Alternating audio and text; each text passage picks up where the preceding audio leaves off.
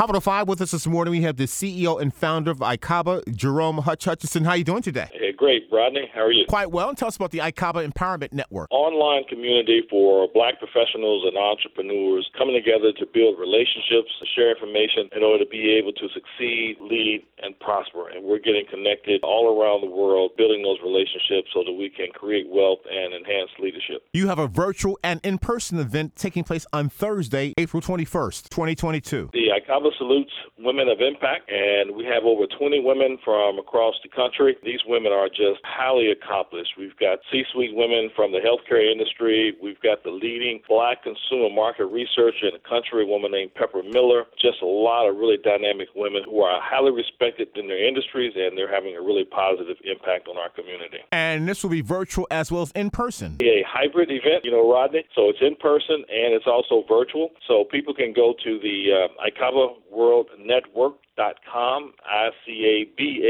worldnetwork.com. Register to attend either in person at Nova Southeastern University at their new Innovation Center tomorrow, Thursday, at 5 p.m. to 8 p.m., and they can also participate virtually online.